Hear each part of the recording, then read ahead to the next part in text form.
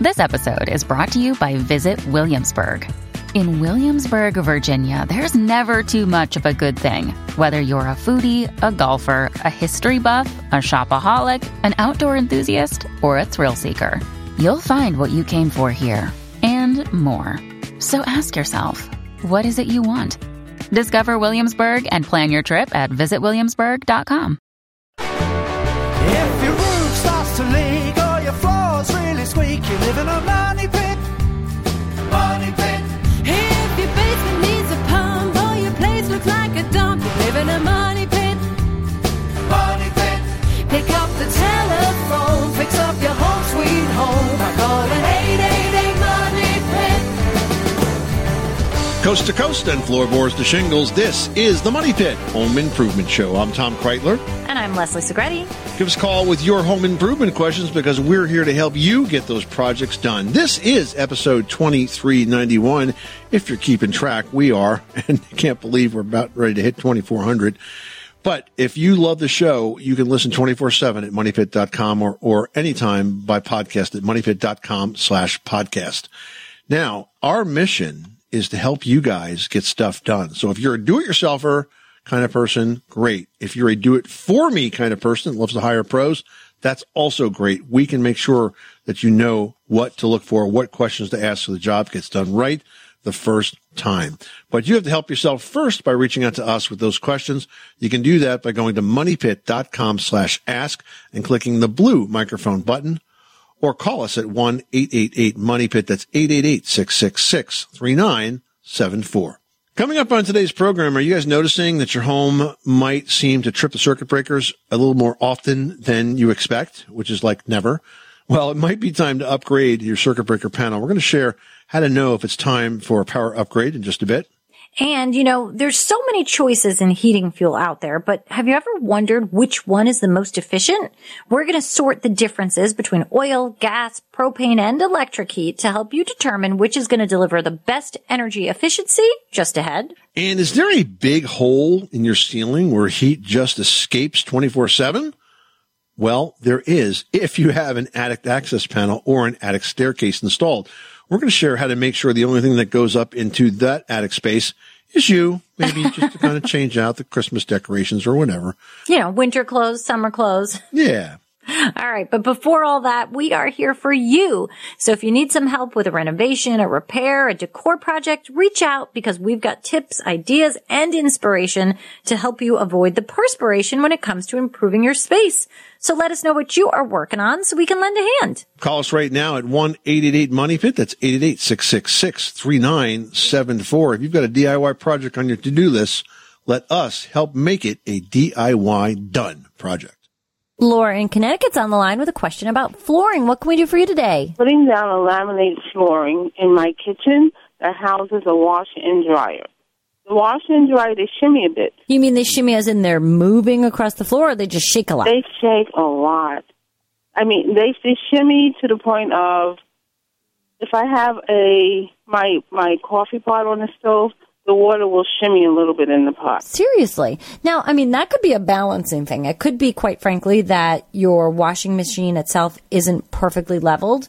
That could be a matter of adjusting the legs or something's up with the flooring underneath it. But that could be one thing. Or if it's not happening with every single load, it could be, how you're loading the washing machine. You could have too much stuff in it. But I would start really by making sure that the washing machine is perfectly leveled and perfectly balanced. And then there are actually pads that you can get at the home centers, even like a Bed Bath & Beyond type place. It's like an anti-vibration pad that goes underneath. Some of them are large enough to fit underneath the entire washing machine. And some of them are more for like the corners under the legs. But they're meant almost like shock absorbers from the machine to the floor. So definitely start with making sure it's fully balanced and level. And I can put these machines directly on my laminate flooring? Yeah, you can. I mean, look, if they're going to shake a lot, you're going to get maybe some abrasion, especially if you get dirt under the leg, that could wear through the laminate surface. But I think Leslie is spot on. Get it leveled and then get the anti-vibration pads or blocks. You can Google this. You'll find them. I've got 4 of them, one under each leg of my washing machine. And I had it in there from when it was brand new and it didn't really shake at all, but it was on the second floor. So I wanted to make sure it was as quiet as possible. And they work fantastic. They're just like rubber spacers that go under the leg of each each of the four legs of the washer, and they sit on the floor. And because they're rubber, also they will protect the laminate floor from any scratching. Okay. Thanks for your help. Good luck with that project. Thanks so much for calling us at 888-MONEY-PIT. Tom in Arizona, you've got the Money Pit. How can we help you today? Talk to me about this thing called stainless steel that stains. Stainless steel appliances and how you clean them. Yeah, stainless steel and the stains that follow it, right? Oh, yeah. Yeah, everybody thinks it's indestructible and always stays beautiful and silvery looking and all of that, but it is indestructible, but it doesn't stay pretty. It's used a lot in commercial kitchens for a very good reason because it's very, very durable. But if you want it to look, shiny like chrome all the time, that's just not going to happen. So you got to kind of accept that. It's like if you have copper. We had somebody that called once and said, I can't keep my copper gutters without turning green. I'm like, people pay extra for that. That's called patina. It's like the natural way copper turns. And with stainless, it's going to get stained and it's going to get discolored and you're going to have to polish it probably more than you'd like to. But that's just kind of the way it rolls. Right, Leslie? I mean, it definitely is. And, it's interesting because some of the appliances have made that turn towards the non-fingerprinting stainless.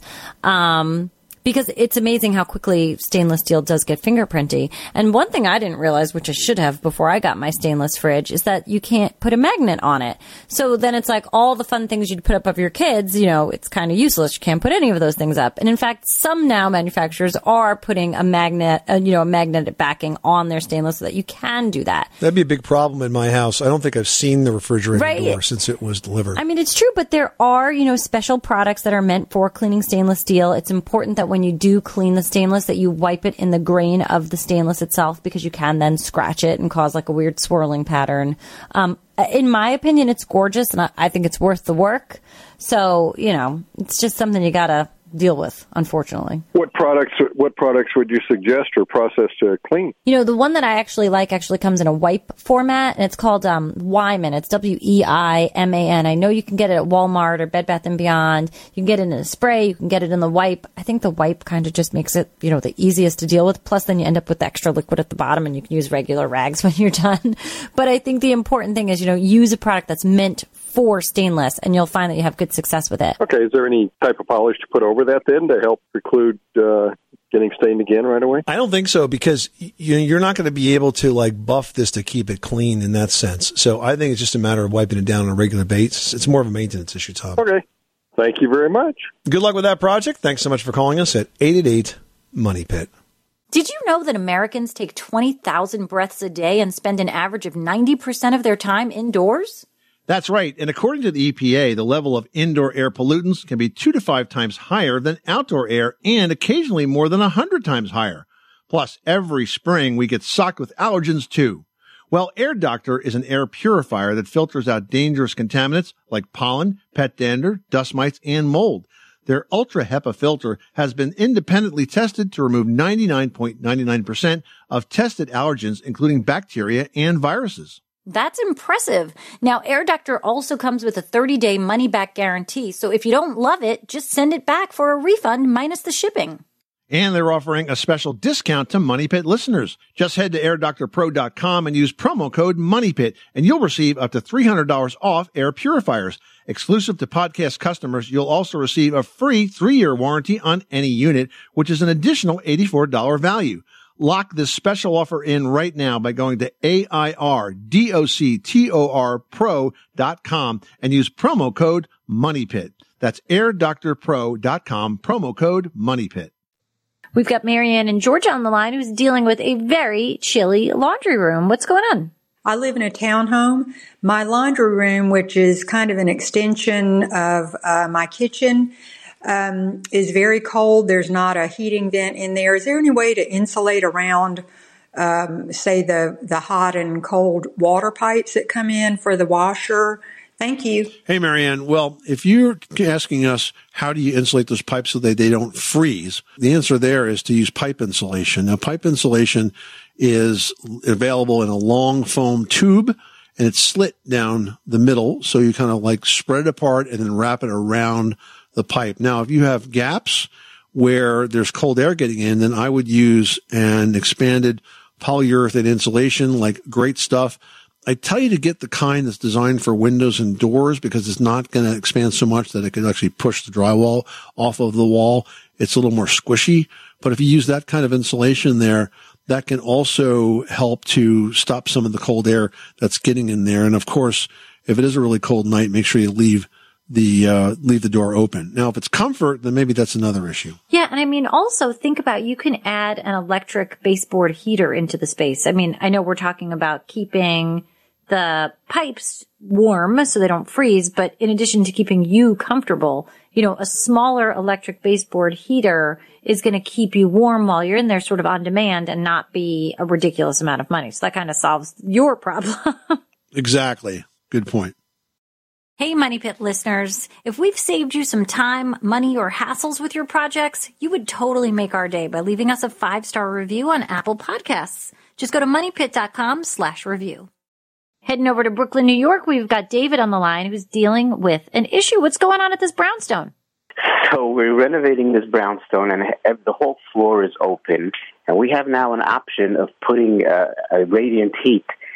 And and we're thinking we can put the radiant heat on the top of the floor, or we can put it on the bottom of the floor with these aluminum plates.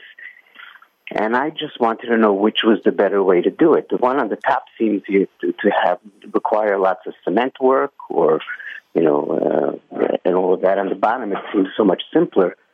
And I don't need to plan ahead of how I'm going to design the room. I can do it later. So I would like to know which one is a better option. I'm a little confused by when you say on top of the floor versus on the bottom of the floor. So are you talking about what kind of floor are we talking about here? We have a plywood floor. It's on a wooden joists and plywood floor lying right on top of it. That's how it is right now. So you're asking me if you should put it underneath the plywood floor or put it on top of the plywood floor? Yeah. There's a type of sheathing for radiant heat that's like 4x8 sheets, but it has it has tracks that are cut into it. They're sort of routed out for the express purpose of laying in PEX piping into the sheet. And so you put the sheathing down and you put this PEX piping into the sheet so it's flat. And then you can floor on top of it. So you could put, really any kind of flooring you want. I mean, you're not going to want to use something that's a nail down, but you could use like a parquet that's interlocking, or you could use a luxury vinyl plank, or a stone hybrid product, or something like that nature. And you're not going to regret having radiant heat. It's really a nice, comfortable floor. Well, we've all been there. You're in the middle of something when, poof, the lights go out. Now, it seems to happen at the worst possible time, too, and it might be a nuisance, but circuit breakers tripping, they do so because there's a major safety situation going on. Yeah, and that is to protect from an overload. Too many appliances running at the same time can cause too much power to draw. And what that does is it overheats the wire. And without a circuit breaker to protect that wire, it could catch fire. Now, the second thing that a circuit breaker does is protects from a short circuit, which is what happens when an appliance breaks down. This just happened to us this week. We had put in a circuit breaker panel in a garage, and it was working fine. And I noticed that overnight, it kept tripping a circuit.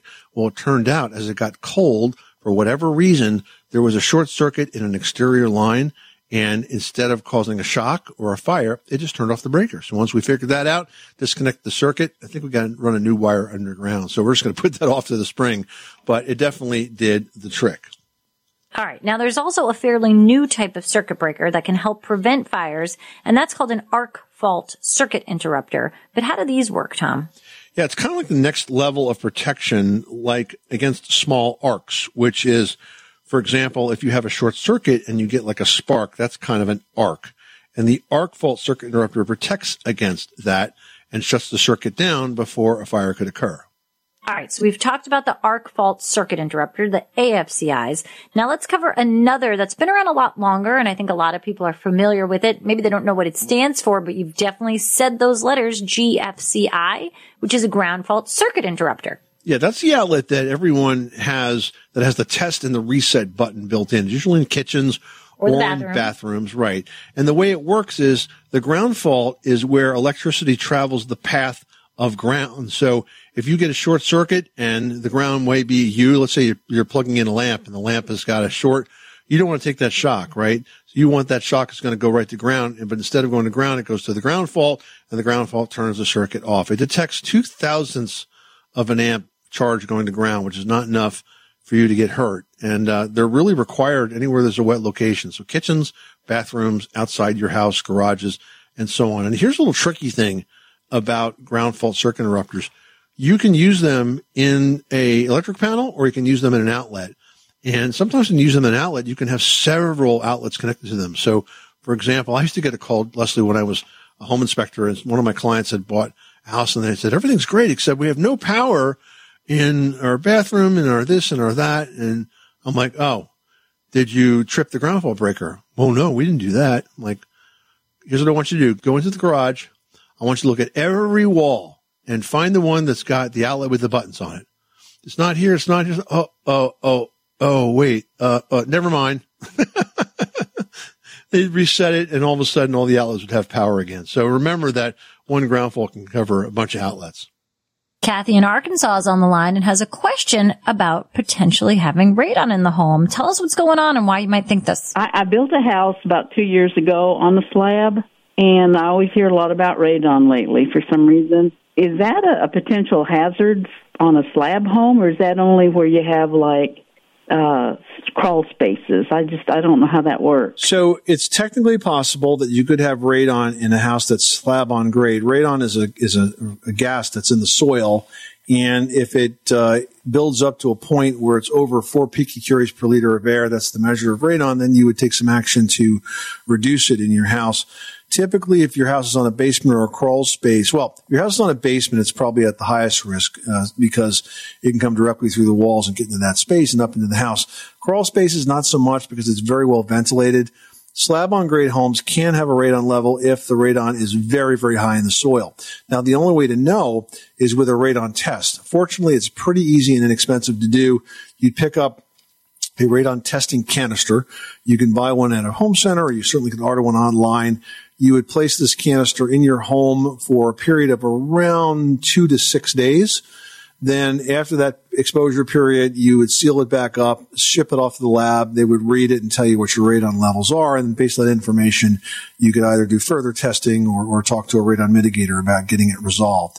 So that's basically the long and the short of it. Slab on grade houses don't have as high a risk as a basement house, but it is technically possible for them to have elevated levels. Wow. I just wondered how it could get through the cement from the dirt. Yeah, it finds a way. Wow. All right. Okay. Good luck with that project. Thanks so much for calling us at 888-MONEY-PIT. Thank you. All right, we're heading out to Pennsylvania where Gene is on the line who's dealing with some smelly shower drains. What is going on over there? We've been smelling sewer gas coming from the drain in our shower. I thought there might be a clog in the P-trap, so I poured baking soda and vinegar into the drain, but still this scent remains. What could be causing this, and how can we resolve the problem? Well, Gene, if you've cleaned the P-trap out, that was a smart thing to do, but you didn't mention whether or not you had dumped any bleach down there. And I'll tell you why that could be helpful here, because a lot of times when you get strong odors that can smell like sewer gas, it's really a bacteria that grows in the drain, and it's called biogas, which you're smelling. And the way to clean that is by dumping some bleach down there and using that to sort of clean and swish around that drain, letting it sit for a while and then flushing it and then doing it again. Or you could use an oxygenated bleach cleaner. I wouldn't use both, but you could use an oxygenated cleaner, and that does the same thing. I'd like to make sure you're eliminating the biogas, and I would also do that while you're at it with your sink drains in that bathroom as well, because sometimes you'll get that same bacteria that will form in sink drains, sometimes even in the overflow channel of the sink. And do those 3 areas, the overflow, the sink drain, and the tub drain, and see what happens. If you have a problem, reach out back to us, but I think it sounds to me like it's a biogas issue. It's not a venting problem. Everyone should know that drinking water is important to staying hydrated and healthy. Having safe, clean water is the last thing you want to worry about, but unfortunately, according to extensive research by the Environmental Working Group, 3 out of 4 homes in America have harmful contaminants right in its tap water. That's why we are thrilled to be working with AquaTrue. AquaTrue purifiers use a 4-stage reverse osmosis purification process, and their countertop purifiers work with no installation or plumbing. It removes 15 times more contaminants than ordinary pitcher filters and is specifically designed to combat chemicals like PFAS in your water supply. And they have water purifiers to fit every type of home, from installation-free countertop purifiers to higher capacity under-sink options. They even have a Wi-Fi connected purifier and mineral boost options. And its proprietary purification technology is independently tested by IAPMO to NSF and ANSI standards to remove over 80 of the most harmful contaminants, including chlorine, fluoride, arsenic, PFAS known as forever chemicals, nitrate, and many more. I can truly taste the difference when I compare it with my old water filter. AquaTrue saves you money also. Just one set of filters from their classic purifier makes the equivalent of 4,500 bottles of water. That's less than 3 cents a bottle. Plus, you'll save the environment from tons of plastic waste. AquaTrue comes with a 30-day money-back guarantee and even makes a great gift. And today, Money Pit listeners can receive 20% off any AquaTrue purifier. Just go to aquatrue.com. That's AQUATRU.com and enter code MONEYPIT at checkout. That's 20% off any AquaTrue water purifier when you go to aquatrue.com and use promo code MONEYPIT. MoneyPit. All right, heading over to North Carolina, where John's got a question about insulation. How can we help you? Hey, so this is just a follow-up question to what I had for y'all before. I called in about spray and foam, and Bill said that for your house at 1896 home or something older home, you've got 1886. Yeah, good foam. memory. Yeah. Mm-hmm. Yeah. So for that house, you said you had the spray. What I was just wondering was, I talked a little bit more to the person that wants to do the work on my house, and they said there was 2 different types of closed cell and open cell, and I just didn't know. I was wondering if you knew what was in your house, if it was open or closed cell, and if there was one that was better than the other. I guess that was pretty much my main question. Well, closed cell spray foam can be applied at a lower temperature, as low as, I think, about 5 degrees. It's also a stronger foam. So sometimes if you're concerned about shift in a wall, what's called a racking strength, you use closed cell. It's also got a higher R value per inch, so it's a little more energy efficient. And it's resistant to vapor transfer, so it has a lower vapor permanence, it's called. It also can reject any water, like in leaks. It's not really damaged by that. Open cell spray foam is at a significantly lower cost than closed cell, and you can get a greater R value if you're not restricted by space. In other words, if you got room for the stuff to expand. But it's a little more of a hydrophobic material, and it's going to also be a good air barrier and an insulating material as well. So those are kind of the differences. It really depends on what you're trying to achieve. I think in my home, I have both. I think I have closed cell down in the crawl space where there's more potential moisture, and open cell up in the attic space. Okay, yeah, that's awesome. I really appreciate you all letting me call in again to ask a follow-up question. I love your program, so thank you so much for calling me, guys. All right, take care. Good luck with that project. So, have you been bombarded with ads compelling you to choose propane over oil or natural gas over electric? Well, all of those competing claims make it very hard for you to figure out what the best deal is. According to the Department of Energy, the best home heating fuel option for your home really depends on a variety of things, including the cost, the availability of that fuel in your area, and the cost of maintenance and installation. Yeah, and the truth is that for the most of us, our home heating fuel options may not be up to us. Since the fuel has to match the heating appliance that was installed in your home, your apartment, or your condo, switching from one fuel to another usually isn't practical. But there are some ways to save. So if you heat by oil, or in some cases propane, one way that you can cut costs is to join a fuel oil cooperative. Now, a cooperative is a group that forms to purchase the fuel in bulk at a discounted price, which is then passed along to the end users. And the cooperatives have been around for more than 20 years, and joining one can definitely result in some substantial savings. You just have to remember that these providers do not offer service like in an emergency. If you need an oil delivery on a cold weekend night and you're out, like you're kind of in a jam in that situation, but the savings are for sure there. Absolutely. June in Alaska's on the line with a question about tiles cracking on the floor. How can we help you today? I was listening to your wonderful program, and when you got to the part about the in-floor heat, we have a lot of that here in our area, the in-floor heating, yes. And I love it. However, our home is only 10 years old. It's fairly new, but I've noticed my bathroom floors, they have ceramic tile. Okay. And we have some hairline cracks in them. Yeah. But I thought, I'm going to replace them. But when I do that, I want to know how to have the people do it properly. Right. So that doesn't happen again. Yeah, so I think you may have heard us talking to the representative from Schluter Systems. You're referring to the remote show that I did up in Newton, Massachusetts with all of the guys at This Old House. And we were talking about one of the products they put in, which is a product called Detra.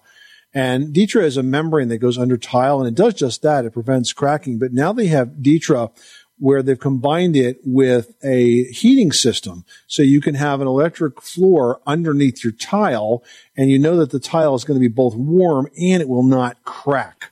So it's a really cool product, very effective, and I really hate to get the calls from folks that are asking me how to stop their floors from cracking because there's no easy answer. It's happening because the floor wasn't put down correctly to begin with. But now you can put down this Detra product with the heating system built in. There's a Wi-Fi thermostat that's available for it, and you've got all the parts in one place. So I would definitely encourage you to look into that when you're ready to do the floor. Just look for those Schluter Systems, their website, and it's pretty obvious. It's called Detra Heat. They've been making products for pros that install tile for a long, long time, and that's why the guys at This Old House use them for so many of those critical bathroom projects there. All right, June, good luck with that project. Love your program. Well, thank you very much. All right, we've got Alvin on the line who's dealing with a structural issue over at the Money Pit and they live in. What's going on? Well, I've got a brick ranch. It's about 100 feet long, no basement, 3-foot crawl space. Okay. And what's happened is the center of the house spine has broken, and the floors dropped down, and, of course, some of the walls are splitting, and I got under the house and looked, and what's happened is the builders, when they built the house, most of the cinder blocks were filled to make them solid. But the two right in the center of the house were left open, and what's happened is the weight of the house over time, and I had a heavy bookcase above there, has just crushed the floor in. Those cinder blocks just crumbled. Oh, man, what a mess. And I've tried to jack it back up, and the ground is good and solid under there, but everywhere that the hydraulic jack presses into the tube of tins, there's 3 of them nailed together, it just presses into the wood, and it's not lifting the house. Well, all right, you got quite an issue there. I don't know that I would do this myself. You really need to have an experienced pro behind this. Also, you have to realize that when you start lifting this house back up, you're going to move everything that basically fell to begin with, so you'll end up with additional repairs. You could also stress out electrical connections or plumbing connections, and those could require repair or potentially be unsafe. To get the house jacked back up, you probably just don't have the right equipment, because typically on a situation like that, it would be a pretty heavy-duty jack. You say you got good, solid soil underneath, but you essentially are going to distribute out that weight. You're not just going to have the jack contact with those 3 wood beams. You'll probably have like an I-beam that goes between the jack and those beams you're trying to lift, so that you could spread out the lift to a much wider footprint, and that would distribute the weight and stop this problem of the jack actually pressing into the wood. And then, of course, once you get it up there, you have to rebuild the column properly. Footing's probably still okay, but you probably have to tear out that block and rebuild it, or put a new column in there and then let it back down. So it's, it seems as I describe it, a fairly straightforward process, but there's a lot that could go wrong. I think you're onto something with trying to repair this, though, in that fashion, because you can't let it get any worse. And it does sound like it's an active problem. So The other thing to consider is if you want to get the help of a structural engineer, this could come up if you ever sold the house. And it's always helpful when you say that you consulted a design professional like that, and they basically designed the repair. I told you exactly what to do. Then you had a contractor do it per the engineer's specification. Then the engineer re-inspected to confirm it's done correctly. It's kind of like having a pedigree or a seal of approval on that work, and you can assure yourself it will have no impact on the value of your home by following that process. So sounds like you got a project in front of you, my friend. So is there a big hole in your ceiling where heat can escape? There could be if your attic door hatch isn't insulated or sealed. Yeah, so to find out, what you want to do is open your attic access and check to see if the door is sealed and insulated. Now, typically, an attic hatchway will be sealed with weather stripping. That could be like foam tape or even a rubber gasket where the door makes contact with the door frame, which is usually like trim that is around that opening.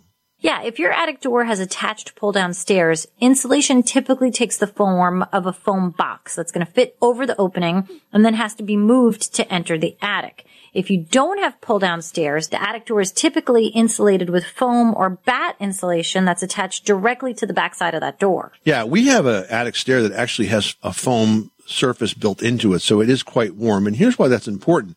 An unsealed or uninsulated attic door is basically a big hole in the ceiling of your house.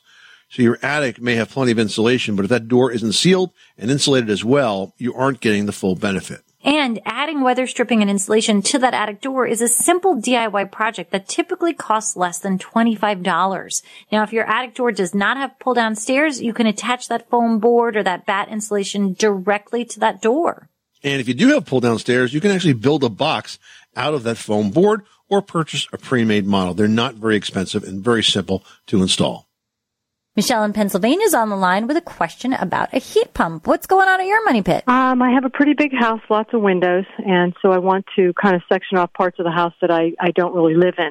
Problem is, those parts of the house is the formal living, formal dining room, and that's where my thermostat is located. Ah, okay. So, yeah, so I feel like if I lower the thermostat, then it's going to kick on even harder. Yeah, Michelle, there is a solution for that, and it comes in the form of a thermostat, a smart thermostat. And what I'm thinking of is a thermostat that's called an ecobee. It's ECOBEE. And what's different about the ecobee smart thermostat? It has all the technology you'll see in other Wi-Fi thermostats, like the fact that you can control it from your smartphone and knows when you're home, knows when you're away. But what ecobee also has are wireless remote sensors. So you can put sensors in different parts of the room, different parts of the house, and then you could tell the heating system what the temperature should be in that room, and it should read that and determine whether it should go on or off. So in the rooms that you don't use that much, you could have a very cold temperature, and in the rooms that you do use, you could have a very warm temperature, and it would kind of read just that particular area and not the area where the original thermostat is mounted. Does that make sense? Yeah, it does. So what's something like that going to run? Yeah, it's not terribly expensive, and the installation is sort of DIY. I think they're probably a couple $100, but go to ecobee.com, ECOBEE, and you can shop online or you can find it on Amazon. I think it's probably the answer to your particular situation, because heat pumps are expensive to run. And so you want to make sure that you're using the thermostat properly. Very good. Thank you. You're welcome. Good luck with that project. Thanks so much for calling us at 888-MONEY-PIT. Rick wrote into Team Money Pit saying he's driving an older truck and it's been dripping motor oil on the garage floor. Aside from fixing the truck, yeah, I know about Step that. one. You got any tips on products to clean that floor with? Yeah. What I would do is I would pick up some borax and I would mix it with water into a paste, and I would apply that paste to the stained area and let it sit for a bit. And then once it sits, you can rinse it off. That will do a decent job of lifting that stain. Now, if it's a fresh stain, you could also put kitty litter down, and that will help soak it up. But definitely fix the truck, because you can only do this so many times until it's just going to be permanently stained. And then there's nothing else that you're going to be able to do except paint it. Even that's going to be a challenge because you got greasy concrete you're trying to go over. All right, now we've got one from Terry who says, I have a greasy buildup on the kitchen cabinets. Boy, grease is the popular question of the hour, apparently. Yeah. And I'm wondering how to best clean them without damaging the wood. I would first try vinegar, honestly. Vinegar and water, right? Like a mixture of that. Yeah, and I'm talking about white vinegar, not like salad vinegar. Yeah. And then I think if you want to ramp it up, you could try Murphy's Oil Soap, which is a very gentle cleaner. The thing is, you can't, get the cabinets too wet. And above that, I like Crud Cutter. I've been using that in my house.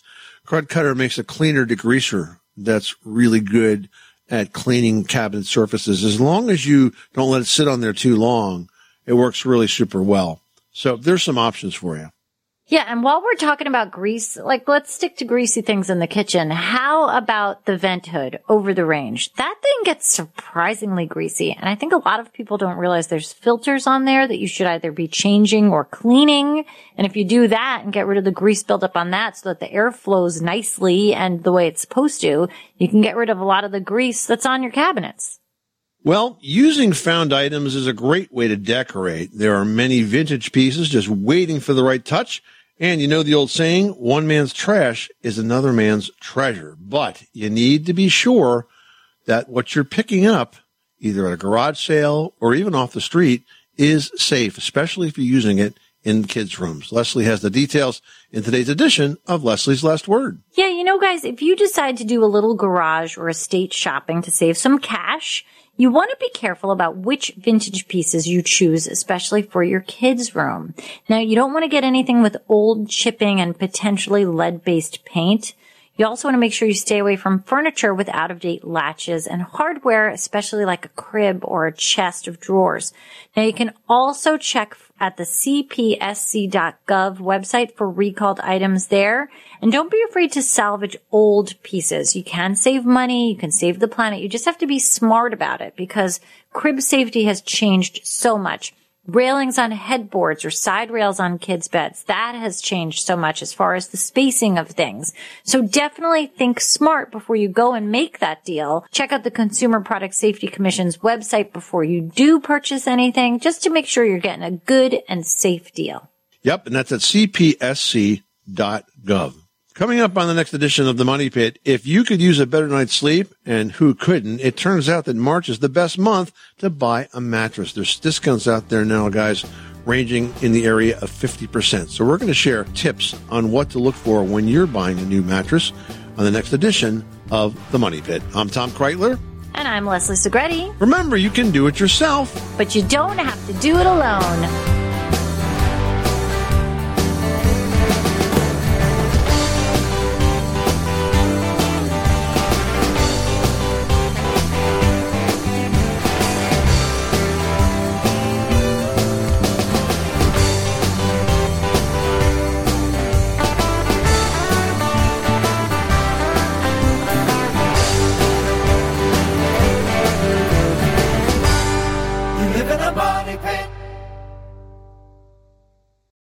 Without the ones like you, who work tirelessly to keep things running, everything would suddenly stop.